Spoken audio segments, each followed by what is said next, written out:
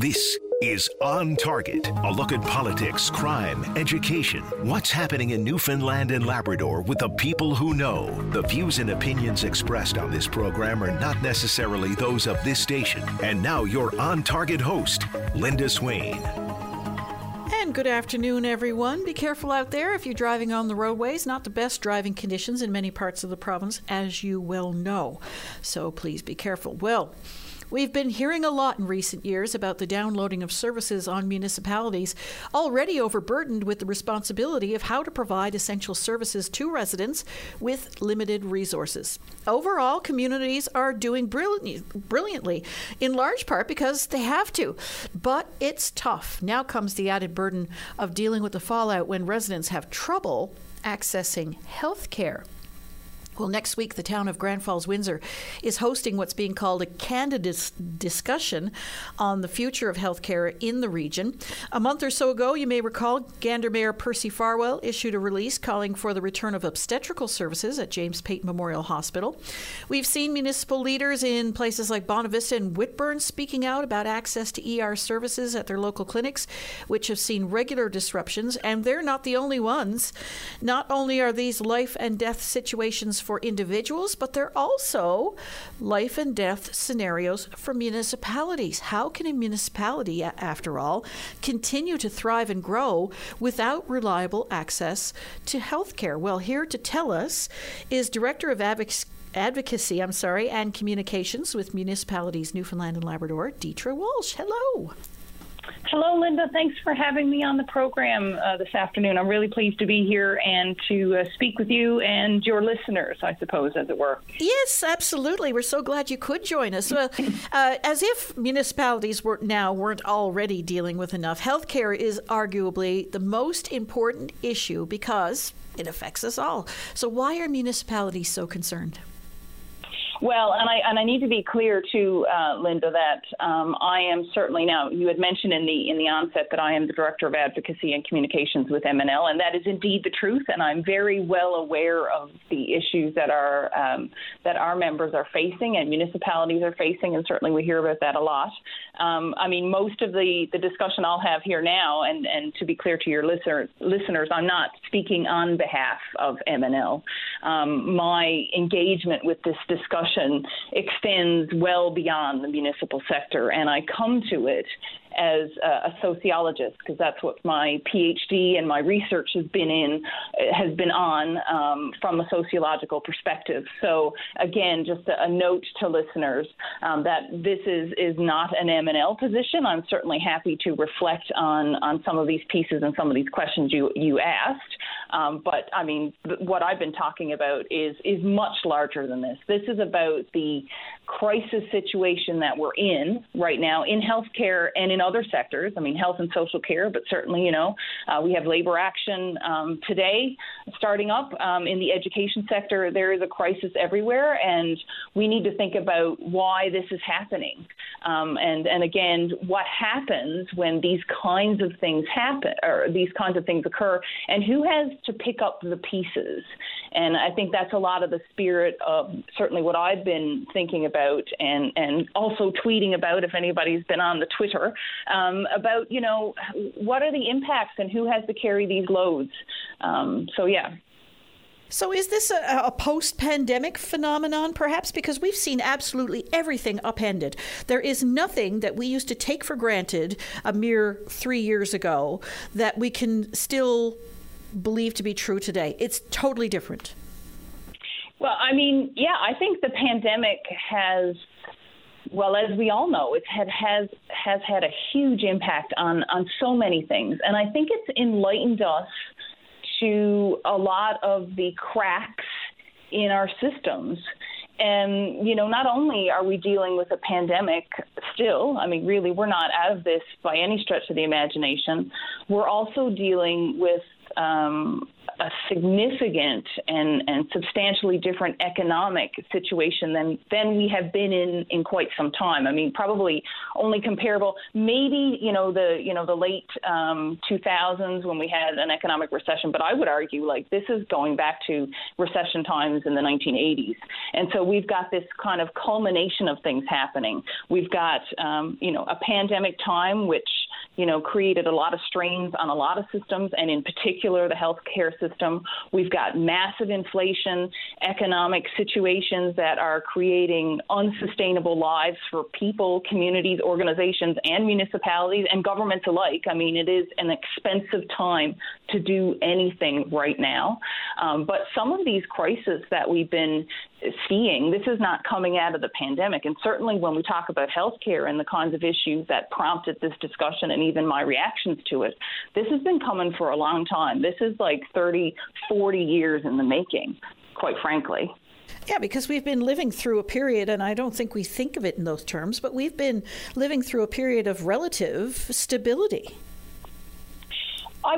Yes, I would say on the surface, we've been living in a period of relative stability. But I would argue that if you talk to any of the workers in the healthcare systems or in the education systems, there's been a lot of tumultuousness happening there, even well before the pandemic. And again, I, as a sociologist, I look to say, okay, well, why is this happening? How can we explain this?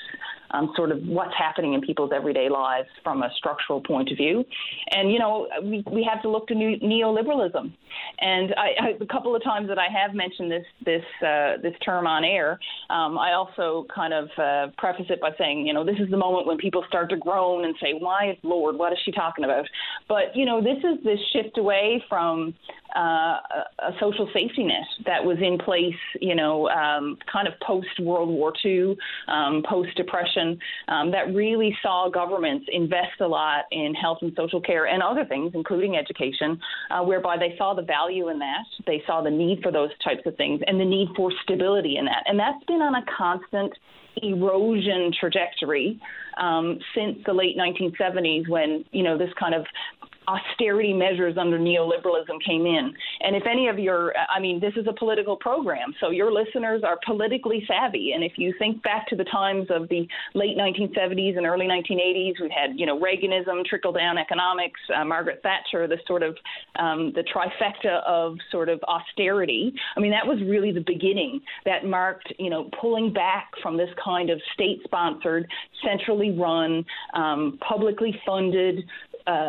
systems that we had, and that's been, that erosion is kind of been happening over time right up until now. And to your point about the pandemic was such a crisis that impacted the healthcare system that suddenly it seemed all of these, this evolution and these pieces were exposed, like all of the cracks, not to mention the fact that we've had, a long-standing move of labor shortages. Like the labor shortages we see in the healthcare system now are nothing new. Roy Romano was writing in the late 2000s or early 2000s and released the Romano Report and identified that we're going to have labor shortages and problems in the healthcare sector if we didn't start addressing them. So, this has sort of exposed everything. And I think what this does for us and what we're seeing now is opening up a space for conversation and a space for awareness and a space to kind of step back and say,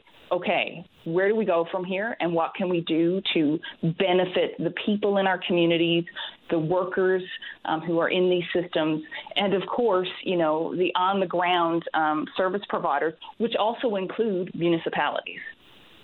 Our guest today on Target is Dietra Walsh. She's a sociologist, but she also happens to work for Municipalities Newfoundland and Labrador. We're talking about what's going on. We'll be back right after this.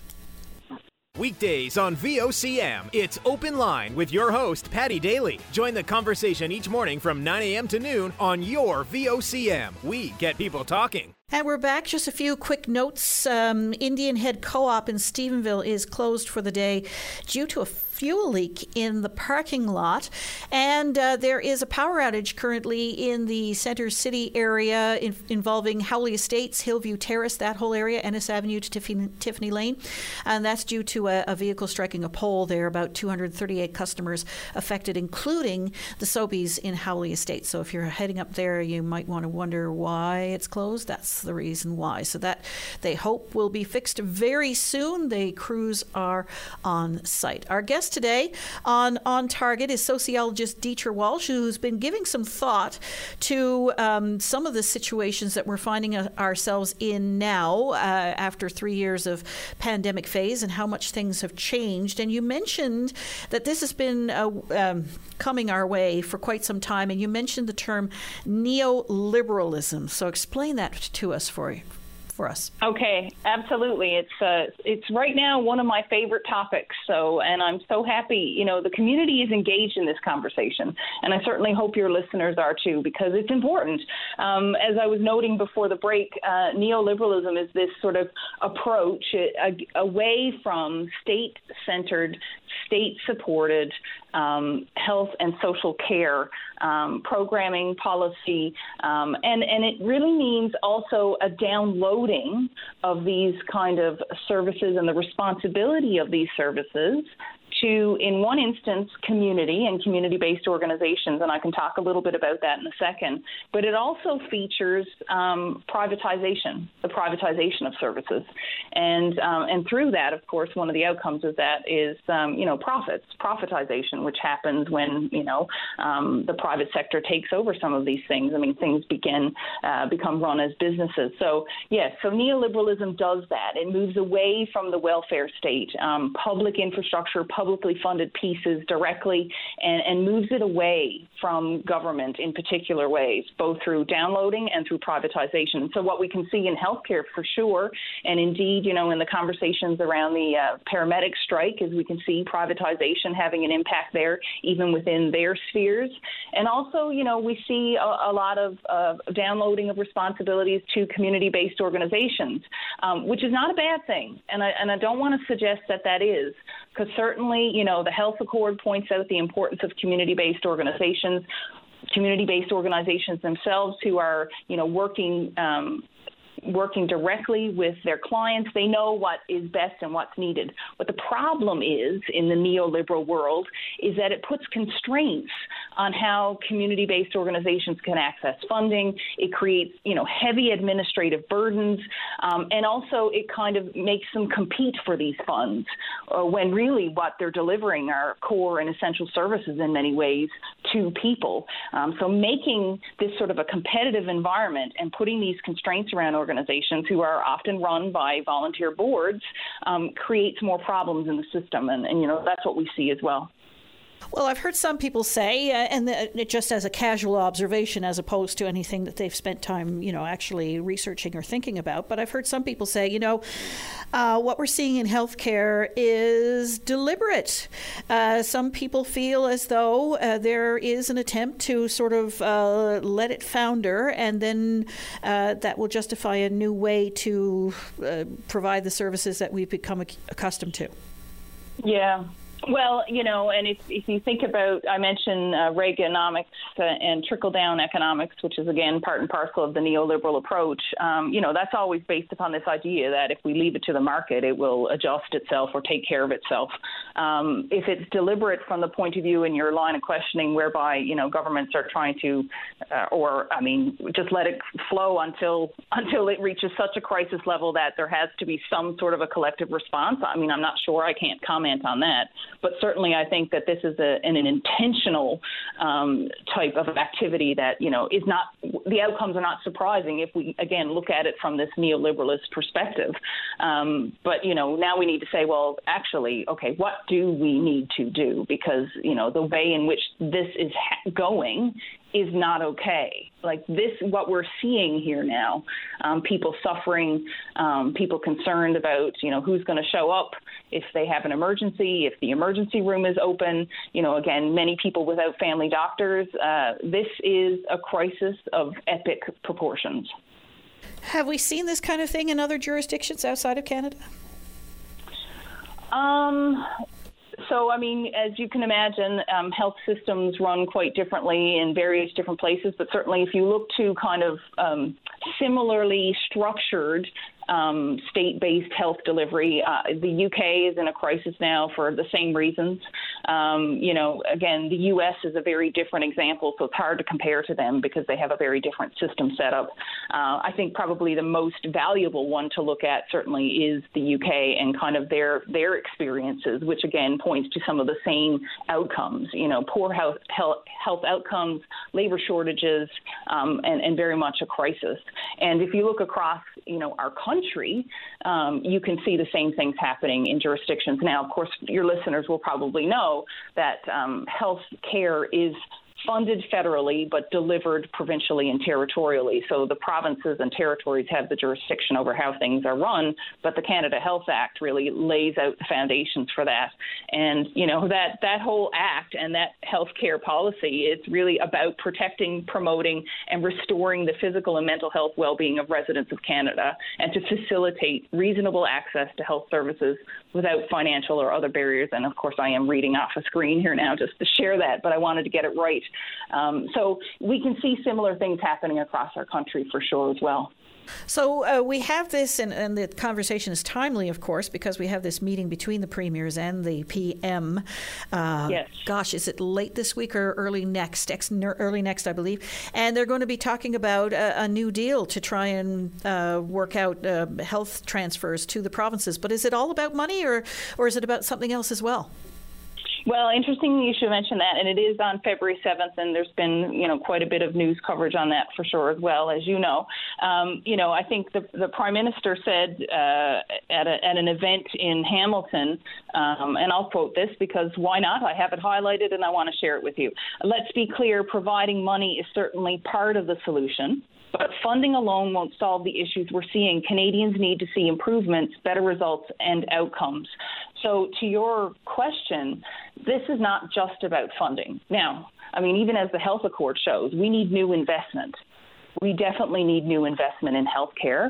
And if you look, the government of Newfoundland and Labrador has its Engage NL budget consultation open now for commentary. And I would invite any of your listeners to go to that website and be part of that conversation because it's certainly an important part of the democratic process. But what they're showing us in the tool that they have is, there's a defined budget. There isn't much room to move. And if you change things around, you're going to have to take from something else. Already, the health and social care system is the biggest portion of the provincial budget. It's up at around 40%. So if we're going to deliver on what the Health Accord recommends, which is an excellent piece of work that has been done, we will need new money. But new money is not all of it. Again, to answer your question, it's about how we do things, and I think that's what's in these nuancing within these discussions. And now, Linda, I have to be honest, I'm not privy to any of these discussions. I have no idea what's going to happen next week, and certainly these are pieces between the First Ministers and the Prime Minister. But the federal government has priority areas on surgery backlogs, primary care, expanding mental health services, fixing long-term care homes, which is a critical point, and modernizing the system. But I think they want to see, and judging from the coverage on this, they want to see, and the Prime Minister certainly wants to see, the way in which we do things changing. And I think that opens up a lot of possibility for positive change. And Newfoundland and Labrador arguably is a couple of steps ahead of some other provinces because we have the Health Accord and we have this plan laid out. But it's causing a lot of concern amongst municipal leaders in particular. We've heard from the mayors of Grand Falls, Windsor and Gander. In fact, they have a big discussion coming up in Grand Falls, Windsor about the future of healthcare in the region. They're going to have what they call a frank discussion about it. So, how we do it will make all the difference. And is there, are the concerns justified, in other words? Well, I mean, in Newfoundland and Labrador, we have to look at how our services have been structured and delivered and where those service delivery points are. You know, we have a historic structure whereby, you know, there are clinics and hospitals in various locations delivering certain kinds of services, sometimes similar services across communities. So, you know, I can understand why folks would be concerned about any potential service loss.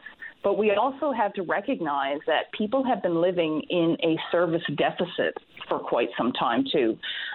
So, you know, managing sort of the reality of a service deficit, and by that I mean also, you know, in the past year or so, like, you know, constant emergency room closures, you know, puts us in a heightened sense of awareness. You know, and there are some key essential services.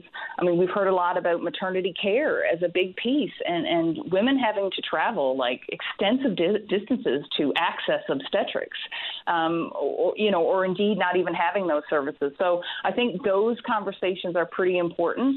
I think it's going to come down to, and again, I'm not speaking on behalf of any municipal leader and not on behalf of Health Accord folks, I think it is about distribution and how we do that fairly and equitably based on needs. You mentioned that this is a long time coming, and I want to ask you about the role of demographics when we come back after the break. Our guest today is sociologist Deetra Walsh. We'll be back right after this. Join us for On Target, 1 hour in which Linda Swain examines topics that mean the most to you. On Target, weekday afternoons at 1 on your VOCM. Guest today on Target is sociologist Deetra Walsh. And Deetra, just before the break, I was going to ask you about the role of demographics, because when you think about our population, I have one child. My mother had 3. My grandmother had 6. My great-grandmother had 12. You don't have to be a mathematician to figure out that we're not really replacing ourselves anymore. And some arguments are that even immigration doesn't really address that either. So are our demographics coming against us when it comes to how we provide these services in future? Oh, most definitely. I mean, you know, it's no surprise to anyone, and certainly we hear this discourse all the time. We have, you know, one of the fastest aging populations likely in the country. We have a significant aging population. Historically, we have experienced, and I mean, certainly this is my area from my PhD, massive amounts of outmigration and not replacing in that way. And many families know that story. So we're challenged not only in terms of, you know, the kinds of, in the context of the healthcare services conversation, the kinds of healthcare service that our population needs right now and needs going into the future. And to your point, you know, this becomes a labor discussion. How do we ensure that we have workers in good working conditions across our province to deliver the kind of services we need? So absolutely, demographics are a critical piece of understanding this puzzle as well. What about our expectations? Should our expectations remain what they have been in the past, or do we really need to reimagine all of that? I find the use of the term reimagining, I think that's interesting as well. And I think it's how do we mobilize even that term, not to sound too much like an academic, and everybody again might groan, but you know, we have to. What are our expectations? I think our expectations go back to the core of the Federal Health Care Act and the stuff I cited earlier, you know, equitable access, that there won't be a barrier financially and that services will be available. I mean, if those are the expectations that are set out in the legislation and the legislation that is put in place by governments to protect people. So I think we have to start from that piece first. And then we have to say what is reasonable. You know, how do we kind of meet what's laid out in this legislation, and then also recognizing the challenge of our demographics, as we talked about, and also our geography, which again, the Health Accord speaks to.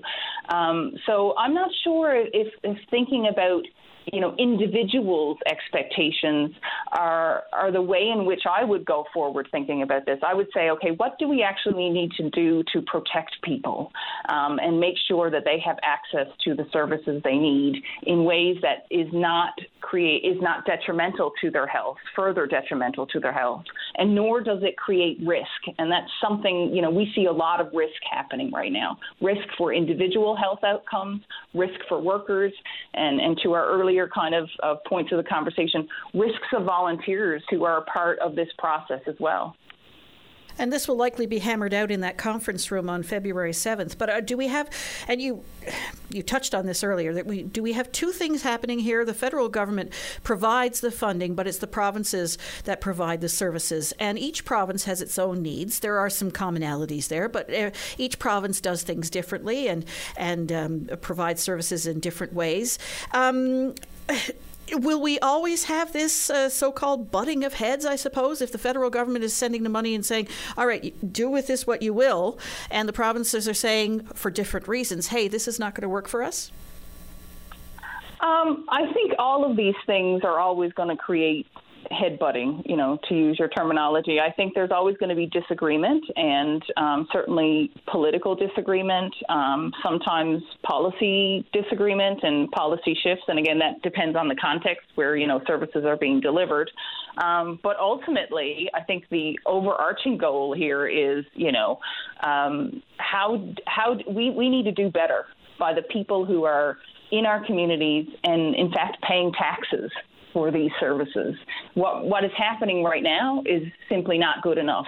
So we have to put the jurisdictional disputes aside, in my opinion, and focus on what actually the outcome needs to be here. And certainly the outcome is very, very different from the reality we're in right now. And I think that needs to be the focus. So again, jurisdictional disputes aside, political partisanship aside, that doesn't matter. We're talking about people's lives and their health and workers and communities. So we need to sort of shove all that aside and get on with the business of ensuring that, people are safe. You mentioned earlier the erosion, and that's my word. You didn't use that word, but the erosion of the social safety net that we've become accustomed to here in Canada. And you're talking about primarily healthcare, but other things like childcare, for instance, which is a relatively new concept in the last generation or so, if you know what I'm saying. And these are all the factors that come into play when somebody is saying, you know what, I think I'm going to start a family, but if I don't have anywhere that I can continue working and I know my child is going to be safe and happy and well cared for while I'm working to provide for my family, then I might postpone childbearing for a little while. I might postpone having that second, third, fourth, 20th child, whatever the case may be. And if I can't get access to health care, well, why would I stay in this community? Because I'm nearing an age when I'm going to probably need greater access to health care. So, explore that for us, if you will. Absolutely, and I think you make a great point. I mean, childcare, and there's been a lot of policy shifts, and universal childcare has certainly been part of advocacy work across the country for decades now, and we're seeing some movement on that for a national child care strategy and national funding for child care. We do need to have these things in place for families who want to, choose a place to live, ensure that they can do that happily and healthily. Municipalities are part of that conversation as well. They provide many of the recreational facilities in our communities where children can play and learn and all of those things. So that's pretty important. I would also argue that, maternal health care is a big piece of this. If you can't have access, and I mentioned it earlier, if you're struggling with access access to maternal health care, that may impact your decision to even, try to have a child, or reproductive care, because certainly, there's been a big discussion in this province about that, access to reproductive health care for families who want that. So, yeah, I think it's a big piece of this puzzle, and ensuring that we can have children safely, and that there are spaces for the care of those children so that we can thrive and indeed, have employment ourselves, to take it from a labor perspective. What about the role of the nonprofit sector? And I know that the nonprofit sector is doing extraordinary work. It touches all of our lives. The amount of work that gets done by volunteers and people who are providing the services to us for a variety of reasons, usually people who are passionately involved in what they do. But where, has government downloaded a lot of what it should be providing to the nonprofit sector? How has that shifted? Yeah, and I think, I did allude to some of this earlier, certainly this is part of what we see here. There is a downloading of responsibilities to communities and to nonprofits. And again, I'm going to preface this by saying, in many cases, our community-based organizations do want some of those responsibilities because they know what the needs are in their communities and with the populations they serve. And you're absolutely right. There are tremendous organizations in our province across the country doing fabulous work on very, very, very little resources with small staff. And again, competing for funding. And there's another side of this that matters. As I mentioned earlier, nonprofit organizations require legislatively, they need to be registered. They need to have a board of governors, a board of directors. So, there's a volunteer dimension to running these organizations that's essential as well. And, if we look to across our province, we are struggling with volunteerism. A lot of people volunteer for many of the same things. There's certainly burnout happening there, but we do need volunteers to ensure good board governance so that nonprofits can continue to operate legally. So there's a whole bunch of dimensions to this. It's not just the work, the operations of nonprofits, but it's how they're governed as well, and making sure we take care of all of the people and the pieces that are part of this that are part of this system. And will that continue to be able to work in that way? I was speaking with the mayor of Campbellton not too long ago, Maisie Clark, and she said, we got lots of capable people in our community, but the days of volunteering are over, as she put it, and she lamented that fact. So what needs to change in order for us to get people to step up? Does it have to be a paid position, or how can we get people to fill some of those gaps? Well, I think remuneration is always an important part of the puzzle. And yes, people's lives are busy, and having a stipend of some sort may be a piece of encouragement. I think that, by and large, Newfoundlanders and Labradorians are among the highest givers from the voluntary perspective in the country, and certainly contributors. The people living here are contributing in many different ways, their time and energy. It may take a different tack to how we approach volunteerism and how we support volunteers to do the work that they're doing. I have huge respect for Mayor Clark. She's been in that role for quite some time and knows these things quite intimately. But let's talk about volunteer firefighters for a moment, because they're part of this system response. Certainly right now, in all of these crises and with the paramedic strike, what we're seeing is that a lot of the burden is falling to them, and medical emergency response is outside of their scope of practice. They shouldn't be, they shouldn't have to, and yet they're also volunteers. Volunteers are not trained to do that. So if we put volunteers, whether it's, in nonprofits or it's volunteer firefighters, in situations that stretches them too far, they're not going to want to volunteer anymore because it's too much of a risk for them. It's too much of a burden. And recruitment will continue to be a challenge. And I think perhaps that's another piece of what we're seeing. Why would people want to volunteer if the systems are so broken and there just doesn't seem to be a resolution in sight? And it's kind of sad. I suppose it's the way of the world, but is it a symptom of the modern world clashing with those traditional volunteering tendencies, if you will, when you know that you could be liable? That's a very good point. But, under good board governance and good, good acknowledgement and sound governance practices and good, strong, bookkeeping and then your fiduciary responsibilities are covered. So the liability risk then is not so much, but, the board governance piece is pretty important. So I think getting everybody in on that conversation is as important as anything else. I'm not sure if it's so much a product of the modern world, but another piece of work that I have been involved in is rotational workers. I think one of the statistics, 2 in 5 families have a rotational worker in this province, meaning that, one of the partners is out of the province for quite some time.